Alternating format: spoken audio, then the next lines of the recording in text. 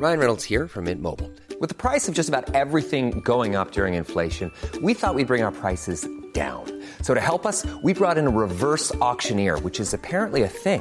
Mint Mobile Unlimited Premium Wireless. How to get 30, 30, bit to get 30, bit to get 20, 20, 20, bit to get 20, 20, bit to get 15, 15, 15, 15, just $15 a month? Sold! Give it a try at mintmobile.com/switch. $45 up front for 3 months plus taxes and fees. Promo rate for new customers for limited time. Unlimited more than 40 gigabytes per month. Slows full terms at mintmobile.com.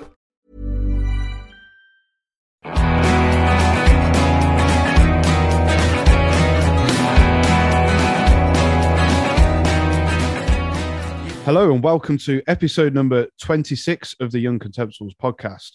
And the release date, 28th of March for this episode, 2022, just happens to coincide with the 80th anniversary of what has been dubbed the greatest raid of all.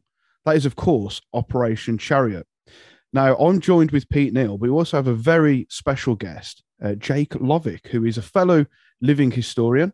I would say we met him on the internet, but that's kind of risque these days. You don't quite know what you're going to expect, but I can confirm he is an absolute gentleman and a scholar, and he joins us on this episode. So, Jake, we always ask everyone the same question if they're a living historian or they get into reenactments and so forth. What's your background in living history, and what sort of was the hook that got you interested in World War I in particular? Hi, Steve. Hi, Pete. Thanks for having me on. My interest in living history sort of started last September. I've been thinking about joining living history for years. And I joined a Great War living history group as I've always had a fascination with the Great War. And really, for me, the biggest driver in that was because there's not only so much that you can learn about the Great War, but there are so many myths out there and fallacies surrounding it that it was actually quite interesting to get into that and learn that actually it's quite the opposite. You know, the idea that Tommies spent the entire war in a trench up to their eyes in mud is so wrong. And for me, living history has been a way to sort of delve into it, immerse myself around it, and I suppose to a certain extent sort of spread the word out there that it's far from that. And so that's my interest in the Great War, really.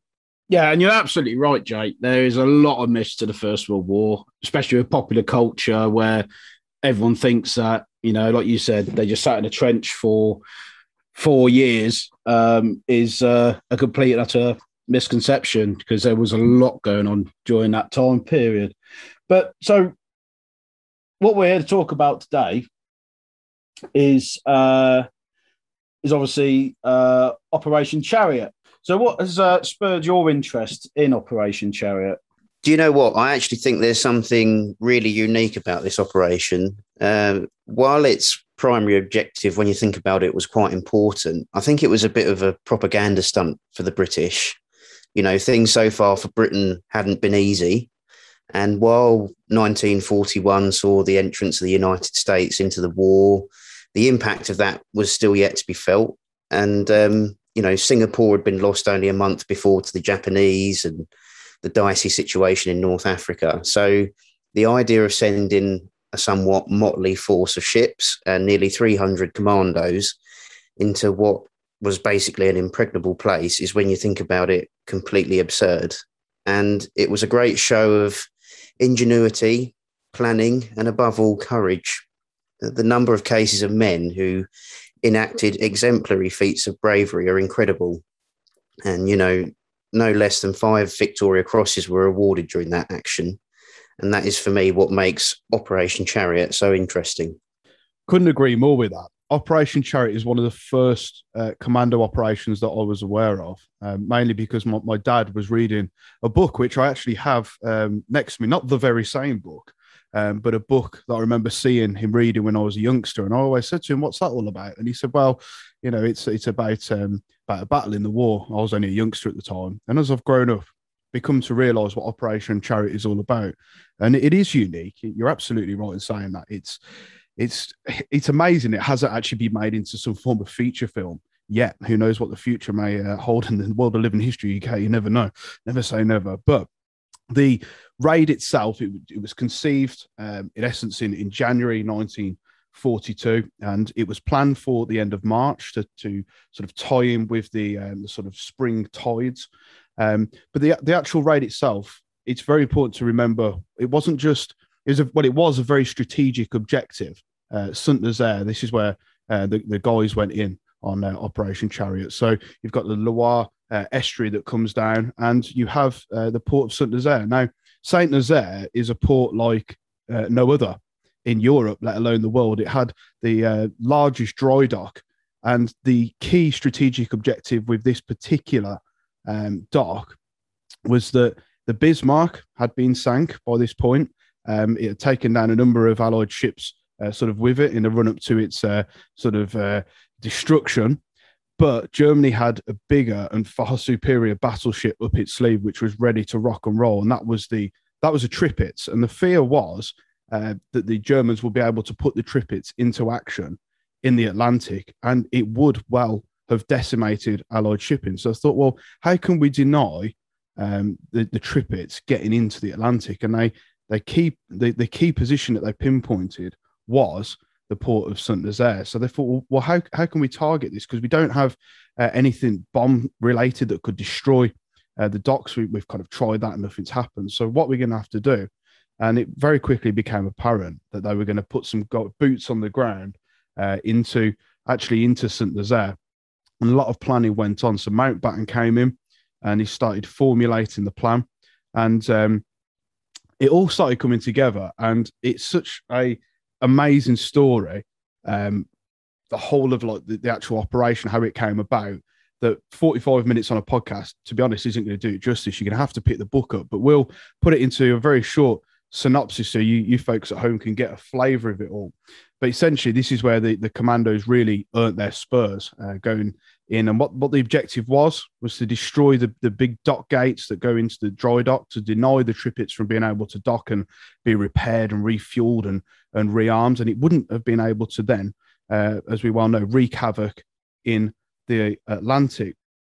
Interestingly, there were no less than 24 objectives overall as part of the operation. However, the most important objective, as Steve has already said, was to basically deny the Germans the use of the all-important Normandy dock by ramming the dock gates with the ship HMS Campbelltown. From there, really, there was a focus for the commandos to get ashore quickly and to destroy and put out of action the various installations and facilities across the port in the immediate area of the Normandy dock. So you had the pump house, the winding gears, and the various other bits. And so the objectives in more detail from here were to place extra explosives on the Cassian where the HMS Campbelltown had made impact, which was basically to ensure its complete destruction. And then, as I say, across the rest of the port, they'd destroy the various installations. A few bridges for access into Saint Nazaire to the docks were to be blown, which was basically to stop the Germans from bringing reinforcements in, just to try and hold them back that much longer, because the commandos were only to be ashore for no longer than 1 hour and 30 minutes. So this had to be done very quickly. And so as they sort of worked their way back out of the dock towards their embarkation point, which was known as the Old Mole, they would destroy these various bridges. The other area from this was the bridge and dock gates of the old entrance, as it was known, to the Saint Nazaire Basin. The Saint Nazaire Basin was a U-boat base, and so this was actually another sort of secondary objective, if you like, to put that out of action. And by destroying these lock gates, it would render it tidal, so it would limit the access to the U-boats. Now, this would be achieved through the assignment of assault, demolition and protection parties made up primarily of men from No. 2 Commando, who would form the assault and protection parties. And a further 92 commandos were drawn from numbers 1, 3, 4, 5 and 9 commandos, and they would form the demolition parties. This force of 265 men was commanded by Lieutenant Colonel Charles Newman, who was a professional commando, if you like, who'd been in command of No. 2 Commando since its formation in 1941. Then you had Captains Pritchard and Montgomery of the Royal Engineers, they were assigned the task of coordinating the destruction of the various targets assigned to the demolition teams once the commandos landed. And as for the naval arm of the operation, this would be led by Commander R.E.D. or Red Ryder, as he was known. He had quite an interesting career building up to Saint-Nazaire. He'd actually been in command of 2 ships which had basically sunk, and he found himself sort of languishing in a desk job in Wiltshire when he was selected for the raid. But he would be made in command of HMS Campbelltown, and 12 motor launches, 4 motor torpedo launches, a motor gunboat, a motor torpedo boat, and the escort consisting of 2 Hunt-class destroyers, Tyndale and Atherstone. There were 2 others, but the names of which I forget. But it was then also decided that somebody needed to command the Campbelltown itself to make sure that it made that impact on the gates. So Lieutenant Commander Stephen Howden Beatty, or Sam Beatty, was placed in command of HMS Campbelltown itself. Lieutenant Nigel Tibbets was responsible alongside Captain Pritchard for the design and the installation of the 4.25 tons of explosives in the bow of the ship itself. So there you are, guys. That's a rough rundown of the men involved and the objectives. Yeah. So with that said, what do you think, Pete, about the strategic importance of Saint-Nazaire and its the garrison there and the defences? Well, the actual location of it is actually really well placed because obviously where the Germans had overrun that part of France, they've actually taken over loads of port installations. And obviously on that east coast, it's a prime place for them to put U-boat pens so they can start trying to affect the Atlantic convoys. But also, Saint-Nazaire itself was actually used during the First World War as well by the Americans. So when the Americans turned up towards the end of the First World War, they were using that as a port. But something they did find was that the port couldn't hold the ships that were bringing the troops in. So after that, they then started developing it, but then it all got scrapped. Then in the 1930s, they rebored the idea of making a larger dry dock, and that's what they did. So they built this large dry dock, but in sense of it isn't actually a dry dock. It's actually a lock because there's gates at either end of it. So so it's more of a lock than an actual dry dock. But that's a bit of randomness there. But with this new dry dock that they've made, or lock, whatever you want to call it, depends which side of the fence you're sitting on, you can actually have a large ship in there. And obviously, when Bismarck was out on the hunt, that would have been a perfect location for it to go back to refit, because if it had to come back round the northern route, pass through the top of Scotland and down that way, obviously it would have run into the Royal Navy again. And it wouldn't have made it back to Germany or to Norway to be refitted when it got damaged. But obviously, it didn't turn out that way for the Bismarck when it was about 300 nautical miles from the area to go into dock. Then it got sunk. And then when Tirpitz turned up, it was in that same situation where if it went straight down, it would run into the Royal Navy. The only way it could go to refit if it needed to would be to go round to this dry dock in Saint-Nazaire, because it's the only dock that would be capable to holding a ship of that size. So that's the big sort of strategic, in a nutshell, that's the big strategic overview of why Saint-Nazaire was so important to Germans. It was mainly because of before Bismarck got sunk, and also when Tirpitz turned up, it was a really important dock, because without that dock, they're not going to be able to refit those ships. So defence-wise, at Saint-Nazaire, it was actually quite well defended. So they had 20mm anti-aircraft guns lining the estuary, along with there was rail guns nearby as well.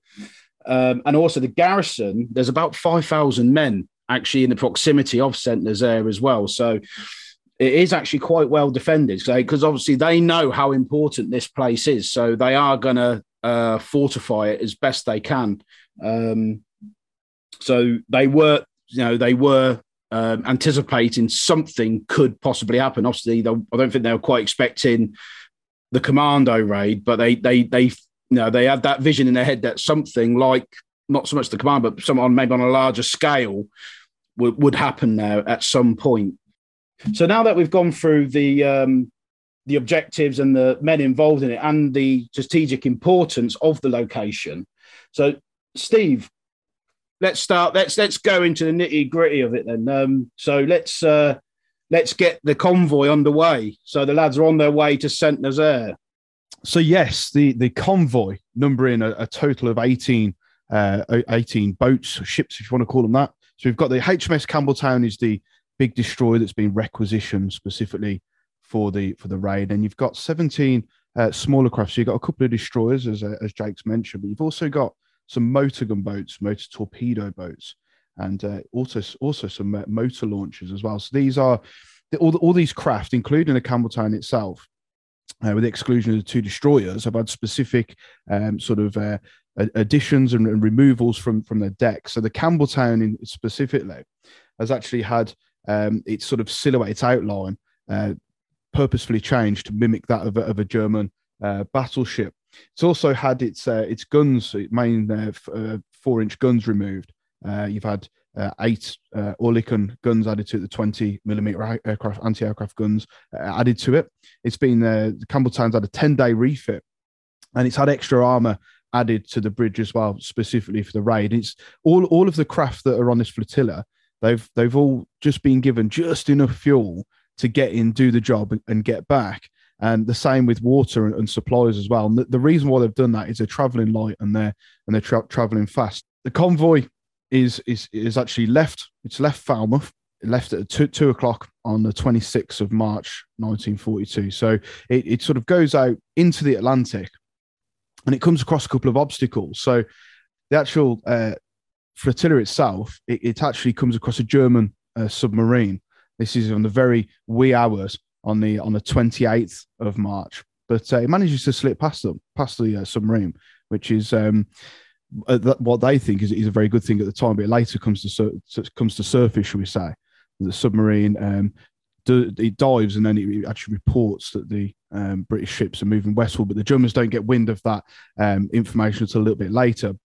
So the flotilla of ships enter the Loire estuary at about midnight, very early wee hours of the 28th, and the defenders, the Germans, must be wondering what's going on. So, Jake, give us a background as to what the Germans were seeing and what was happening on their side of things. Yeah, Steve. So, as Pete said, the defence at St. Nazaire was quite strong. In the build-up to the raid on the evening of the 27th, an RAF air raid was staged, which was nothing short of a shambles, to be honest, from the beginning. 60 odd bombers were sent over St. Nazaire as a sort of a ruse, if you like, to deter the Germans away from what was going to happen. And there was heavy cloud cover. So the RAF couldn't see where they were to bomb, and they were under orders not to drop any bombs unless they could see their targets. So there were lots of bombers basically running up and down for a bit. And the commander of the German garrison realised that, you know what, this isn't right. You know, the RAF were very protective over their bombers. Even the Germans realised this, and they were quickly in and out after a raid. So he made sure that the German defences were placed on high alert for the rest of the evening, just in case anything happened, although they didn't obviously expect to see what happened. And so as the convoy entered the estuary, a searchlight lit up straight onto the Campbelltown.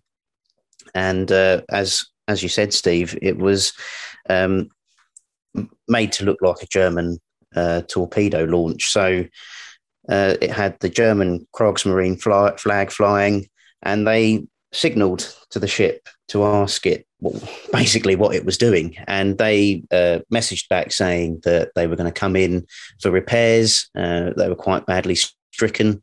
The rest of the force was sort of hidden in the shadows while this searchlight was finding out what was going on. And as always, given the chain of command, these messages were passing backwards and forwards. And the Germans were slowly beginning to realise that, to be honest, this was a complete and utter ruse and something wasn't right. And then suddenly a machine gun opens up onto the Campbelltown, which is where I think, Steve, you're going to talk about ramming the dock gates. Yeah, so the actual Campbelltown rammed the dock gates only 3 minutes later than was originally planned in the original plan. So the Campbelltown goes straight into the dock gates and actually lurches on top of it 33 feet forward on top. And the demolition teams and the commandos all start jumping off the Campbelltown, and all hell starts breaking loose. Just like Churchill asked for, the commandos were genuinely setting Europe ablaze at this time. All hell. I mean, you can't really bear to imagine that the amount of fire and confusion on the Germans' part, and these guys who've been training for this very moment. Months of work has gone into this, months of planning, and this is their moment. This is what they've been waiting for. And just with a bit of a nod to the actual guys who are taking part, a couple of the sort of innovations of the British Army were coming in at this point, coming into fruition. So you kind of really see the first proper wide-scale use of rubber-soled shoes by the troops on the ground during Operation Chariot. So modern mindset, rubber soles, it's very, we've all got rubber soles and all that sort of stuff. It makes sense. But for anyone who's not sure, British troops through the normal infantry through the whole of the Second World War were using hobnail shoes. So the reason why they brought these rubber shoes in is, one, above all else, you don't have the noise moving around. But two, if you're working and jumping off ships and things like that, you get much more grip with rubber. And the other sort of interesting quirk to this, which it does make obviously total sense, but you think, these are guys, they're in the army, you want to be camouflaged and so forth. But the guys actually blankered their webbing bright white. And that was purely just for recognition purposes, because they knew that it was going to be up close and personal warfare. So obviously for that recognition, if you see someone with white webbing, it's a friendly. And likewise, picking up on the note about the footwear in particular, it's if you heard hobnails on the floor nearby, because you have to remember this is a very urban area, it's a dockyard environment. You're not going to be firing at someone across a field per se. It's going to be up close, 10 to 20 feet. If you hear hobnails moving around, you know that it's going to be an enemy. So a couple of really interesting little quirks. But yeah, at this point, this first sort of 4 or 5 minutes of the Campbelltown ramming the gates, the Germans, as Jake's mentioned, are clocking onto what's actually happening. They're under full attack, and the garrison's being mobilised, and the commandos are getting to work. Those demolition teams, getting to work. They're going down and looking at setting the charges. They know the area like the back of the hand. They've rehearsed it. They know where they're going. They've even been trained, pretty much blindfolded doing this, which is really amazing. But I think Pete's going to pick up and talk on the fantastic job that the explosives teams were doing, in particular the explosives that were planted on the Campbelltown. Yeah, so we're now at that stage where the Campbelltown's crashed through the gate, and the commandos have piled off, and they've done exceptionally well. They've done exactly what they needed to do. So those blokes have now gone onto the dock side, and they formed the perimeter. So they're now holding that section of the dock. Obviously, meanwhile, on the Campbelltown, there's about 4.5 tons of it high explosive in the bow of the ship, and it's all been sealed in concrete as well to give it that extra punch. So they got it's on a timer fuse as well, so it's been meticulously done. So when the operation comes to an end, so he said they're only meant to be there for about an hour or so. It's been set, so once the last of those commandos have been evacuated, boom, the whole thing will go up. So while that defense, so now that defense is there, the detonator's been set. That's now supposedly running, and the commandos are now getting to work. So they're now hitting the pumping station, the cable sheds as well, and just trying to cause as much havoc as possible before their time is up and getting themselves off to their evacuation point on the old mole. Yeah, that's really interesting, Pete, actually. And I think when you compare what was going on out in the water, things were pretty much ferocious as they were on land. Once the Campbelltown had made its impact, Commander Ryder went ashore to basically make certain that the Campbelltown had not only fully rammed the dock gates, but also had been scuttled, making it immovable. And so most of the Campbelltown crew, of those that survived, were transferred to motor gunboat 314, while motor torpedo boat 74 dropped some delayed action torpedoes into the base of the old entrance dock gates. And again, these would go off later on once the raid had actually taken place. The biggest issue, though, really was the motor launches, who were actually carrying probably around half of the commando force. Due to their sort of wood construction, they fell prey to what can only be described as extremely heavy German gunfire. All but a few of the motor launches actually made it into the drop. And as the situation developed, it quickly became clear things were getting more and more out of control. Basically, there would be no way of escape for the commandos. And a lot of the motor launches very quickly were basically burning or running out of control in the water. So MTB 74, along with a few of the other craft, made their way out towards the rendezvous point with the destroyers at the mouth of the Loire estuary. Along the way, they tried to stop and pick up survivors, but they drew too much attention to themselves, and sadly, only 3 of the 34 men aboard actually survived. There were some real acts of bravery, though, during this part of the raid. Sergeant Thomas Durrant, for example, aboard ML 306, would be awarded a posthumous VC for his actions. As ML 306 entered the port, it came under heavy fire. Durrant, on the aft Lewis gun of the boat, engaged a number of searchlight and gun positions. And despite being wounded in the process, he remained at his post. And surprisingly, the boat made it out into open water, but was again attacked by a German torpedo boat named Jaguar. And despite Durrant being wounded multiple times, he continued to fire at the torpedo boat until ML 306 was boarded and silenced. And sadly, later on, he died of his wounds. And the other case of bravery where another VC was awarded would be to able seaman Wilfred Savage. And he was aboard MGB 314, which was the boat which brought in the headquarters team with Colonel Newman into the raid, and it would bring Commander Ryder and the Campbelltown crew back out. After firing its torpedoes into some targets in the port, it made its way up the estuary to engage German gun emplacements on the banks. And with a 2-pounder pom-pom gun with no shield, Savage basically effectively silenced the shore defences for a very short time. Unfortunately, Savage was killed once the MGB made it out into open water after a German battery fired, of which the salvo straddled the ship and killed him while still at his post on the gun. So we should probably go back to see how things were going on in the dockyard. Yes, so the commandos they've jumped off Campbelltown, and they're primarily organised into 2 assault teams with 5 demolition teams, mortar, as well as some of the protection teams for the demolition teams. So 3 of the demolition teams were tasked with actually destroying the pump house machinery. This was just in case the actual dock gates, the Campbelltown, failed to explode for any reason. If they destroyed the pump house gates, it just meant that they wouldn't be able to open the gates with the machinery.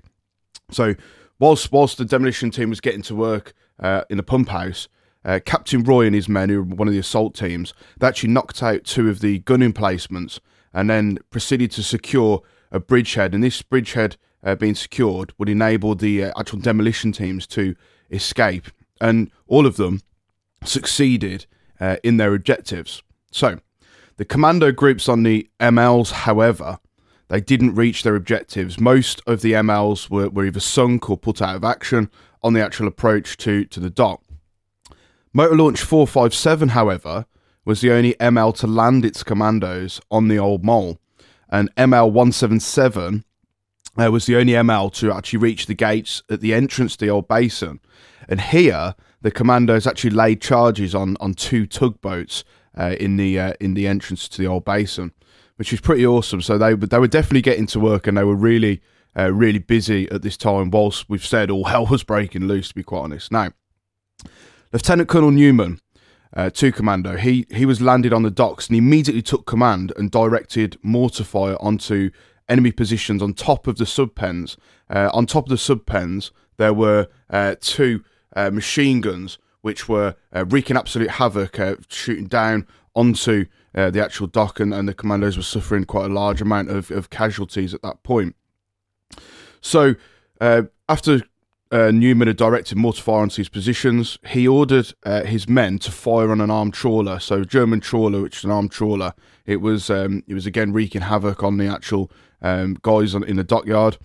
Newman directed fire onto his trawler and pushed the trawler away. Essentially, it turned tail.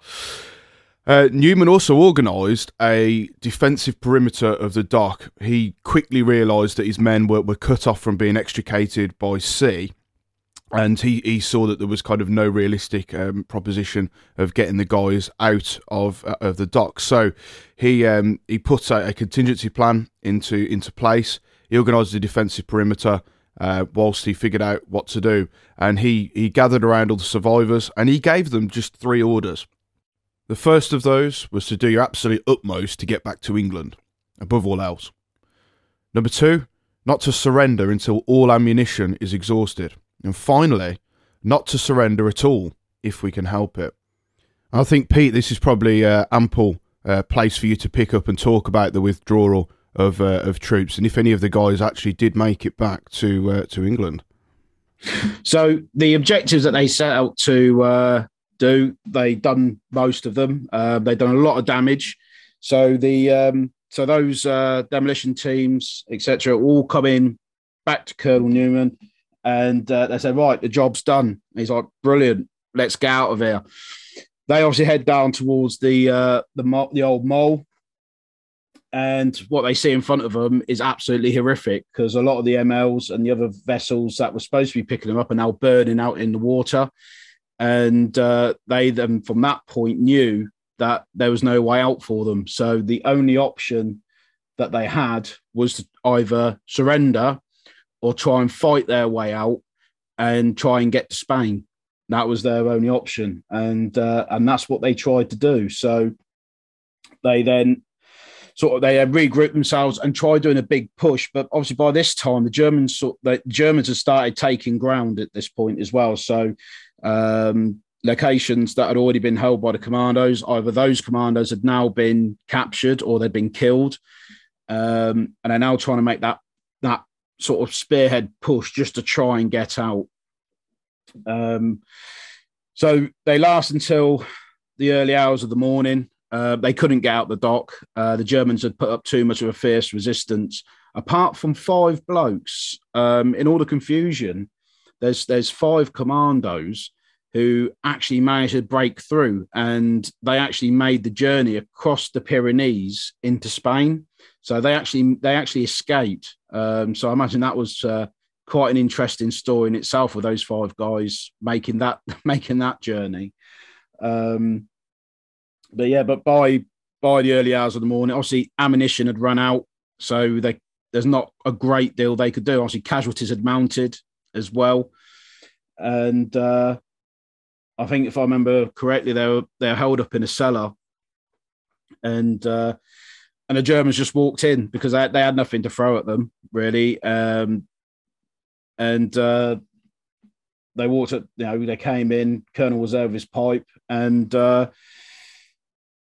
he said, well, the job's done. We have come here to do what we needed to do, that we can't get out. So we have got to surrender. And so those of them that weren't killed were now in German custody. But a few of the commanders, obviously, like I said, you got the 5 guys who made their way across the Pyrenees. There was a couple that did manage to get picked up in a couple of the little boats. Not a great number of them, but there was a couple. But on their way out on the estuary, they were still under fire because you also got the searchlights now honed in on them, so they're illuminated the whole way out. So they're literally just a magnet for fire. So as soon as they got out of range of the 20 mil anti-aircraft guns, the big guns started up on them as well until they then got out of range and then tried to make the journey, obviously north back to England. But also the fleet that was out in the bay, so to speak, about 60 miles out, they also hit an opposition out there, and they actually made their own journey. They just left and went because they thought things were getting a bit leery. So that was the sort of final hours of the main engagement. So Jake, so dawn's broken. The commandos are now being rounded up. So what happens next in the story? Yeah, Pete. So basically, by this stage, the Campbelltown had been somewhat haphazardly cordoned off by the Germans, and it had become a bit of a centre of attention for the town. There were loads of German officers and civilians aboard the Campbelltown, basically in awe of what happened, and completely amazed, to be honest, that this ship was here. And at this stage, as a lot of the commanders of the commandos had been captured, they were being interrogated by various different German officials and so forth. And at the moment the Campbelltown exploded, Lieutenant Commander Beatty was actually being interviewed. And at the very moment, the interrogating officer said to him how much of an absurd plan it was to try and ram the gates with a flimsy destroyer. And he quickly was proven wrong. And a lot of the commandos were still within the sort of the vicinity, if you like, and they all cheered. And it was an amazing moment. But obviously, slightly awkwardly, the Germans and the civilians aboard were all killed. And I think around 300 people were killed as a result of that explosion. And the aftermath of which was left for years. Sentinels Air remained out of action for the rest of the war. There was a huge amount of damage within the immediate area of where Campbelltown had actually blown up. So yeah, the greatest raid of all, as it was dubbed. And I have to admit that 45 minutes or so of this podcast, it will never do the story justice. It is, and it is an unbelievable story. If you don't know anyone who was on it, or you just picked a book up and just read it, you'd think it was fiction, because it's that out there. It just seems like a story. It doesn't seem real. It's almost beyond belief. But sometimes these things, when you look at, like, say, Operation Mincemeat and all these kind of stories from the Second World War, they're that out there that you actually think, well, no one would ever try that. And you can kind of put yourself into the jackboots of the Germans, shall I say, to think, well, God, that will never happen, sort of thing. You can almost semi-understand these group of 40 officers and men on top of the Campbelltown having a look around and seeing what it was all about, getting some photographs and all that jazz. And then lo and behold, this time delay charge goes up and kills these people. But the outstanding legacy of Operation Chariot is, testament to that. We're talking about it now on a podcast. It's incredible. I can't find the superlatives to talk about the story itself. But as you guys have alluded to, there's over 600 men took part on the British side. 169 were killed in action.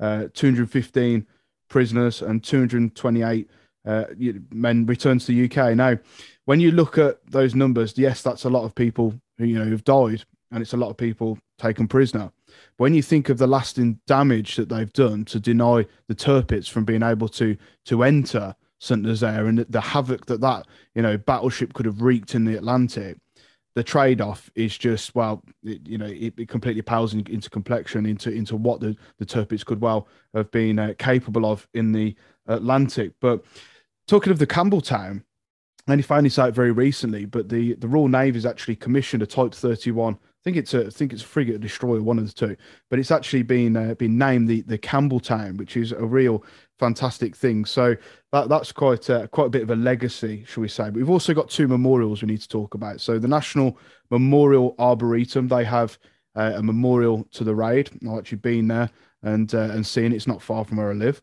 It'd be rude not to have been. But also there's a memorial in Falmouth itself. Now, I've also been to that, and it is a very small memorial. It's just essentially just a lump of stone with a small plaque on. And to be honest, it just doesn't cut the mustard for me. We need to have a much bigger memorial. Of course, it's in Falmouth because that's where the flotilla set off from and came back to as well. But when we look at the numbers taking part, so we had over 600 blokes take part. They actually gave out 89 decorations for the action. Now, of those 89 decorations, 5 of them were actually Victoria Crosses, and one of them was actually awarded to Lieutenant Colonel Newman. Jake, this is probably an interesting part for you to pick up and tell us your story. Yeah, thanks, Steve. So Lieutenant Colonel Newman is actually my great-grandfather. And I suppose the only way that I could really truly describe him is a professional and a real gentleman. He was a territorial soldier, and he originally served with the 4th Battalion, the Essex Regiment, at the outbreak of war in 1939. But he really wanted to get his hands dirty. He wanted to take the fight to the Germans. And so he volunteered for service in what was actually the forerunner to the commandos, known as an independent company. So he went and saw active service in Norway in 1940 with number 3 Independent Company. And from there, he built this sort of amazing bond with his men, and he was loved by them. They would have done anything for him. And he was known affectionately as Colonel Charles to his men. And as a testament for their bond, after the raid, they formed a society called the Saint Nazaire Society, which is still around today. But after the war, Charles sort of saw to it that the men who fell on hard times, he would get them jobs. He was an engineer for a building company known as WC French, and he would get them jobs, he'd get them work, he'd make sure that all the men were provided for. And the men that were lost on the raid were never forgotten. I learnt about Colonel Newman when I was about 6 years old. In my grand's house, there was this massive black and white picture of him sitting in a chair, holding his pipe. He was always seen with a pipe at the top of her staircase. And this picture sort of scared me at first, but then I asked who it was. And they would tell me it's Colonel Charles. And so I learnt more and more. And then I realised the importance of the medal that he'd won, the Victoria Cross. And I thought, well, where is it? So it turns out that it actually been sold years and years ago. But I actually managed to get in contact with Lord Ashcroft, who had bought it. And we went to London, and I actually got to hold his Victoria Cross, which was the most amazing thing of all, to sort of hold that. And also read his diary, which he carried with him. And from that, you can tell that he was just such a humble person. And he wouldn't have done what he did for the medal that he wore. He did it, A, to take the fight to the Germans, but also he wore that medal as a sort of a homage to the men that were lost on that raid and their memory more than anything. So that's my story on Colonel Newman. Yeah, that's absolutely fascinating, Jake. And to have that family connection as well it brings that, it brings this podcast to life, really, because you have that immediate connection to one of the guys that was actually there. And I think that brings us to the end of this podcast. So, Jake, thank you so much for agreeing to come on with us today and talk about the raid and also about your great grandfather as well. So until next time, stay safe. I'll see you soon.